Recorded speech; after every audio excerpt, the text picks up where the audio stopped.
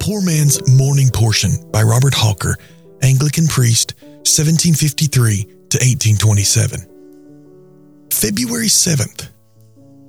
Behold, the Lamb of God. John chapter 1 and verse 36. Who is it calls upon thee, my soul, to this most gratifying and enriching of all employments? Is it not God the Holy Ghost, by the ministry of his servant John? And doth not God thy Father do the same by the ministry of his servant Isaiah, when he bids thee behold him in whom his soul delighteth?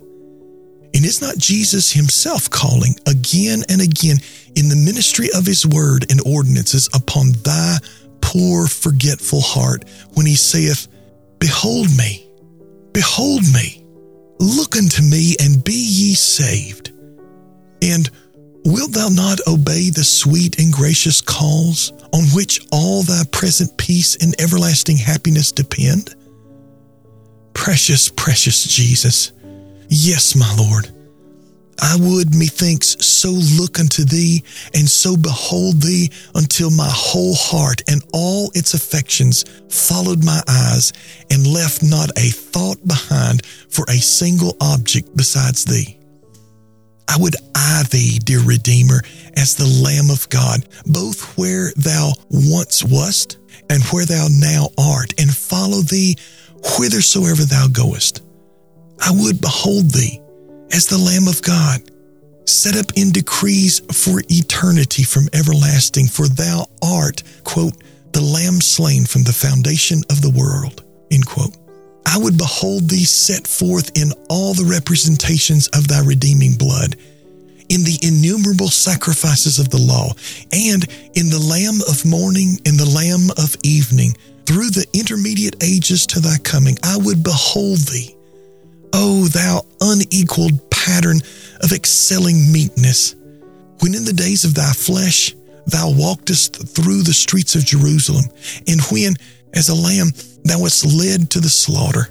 I would eye thee, O thou Lamb of God, until my eye strings could hold no longer, when, as the Lamb of God and my soul's surety, thou didst hang upon the tree, putting away sin and satisfying divine justice by the sacrifice of thyself.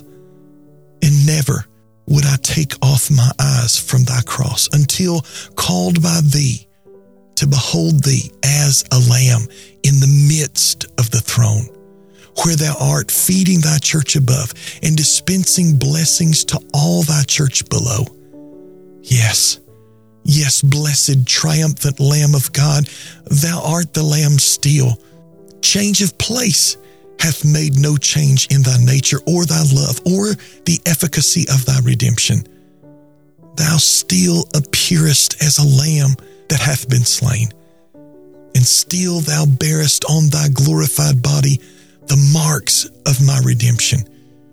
Shall I not behold thee then, thou dearest Jesus?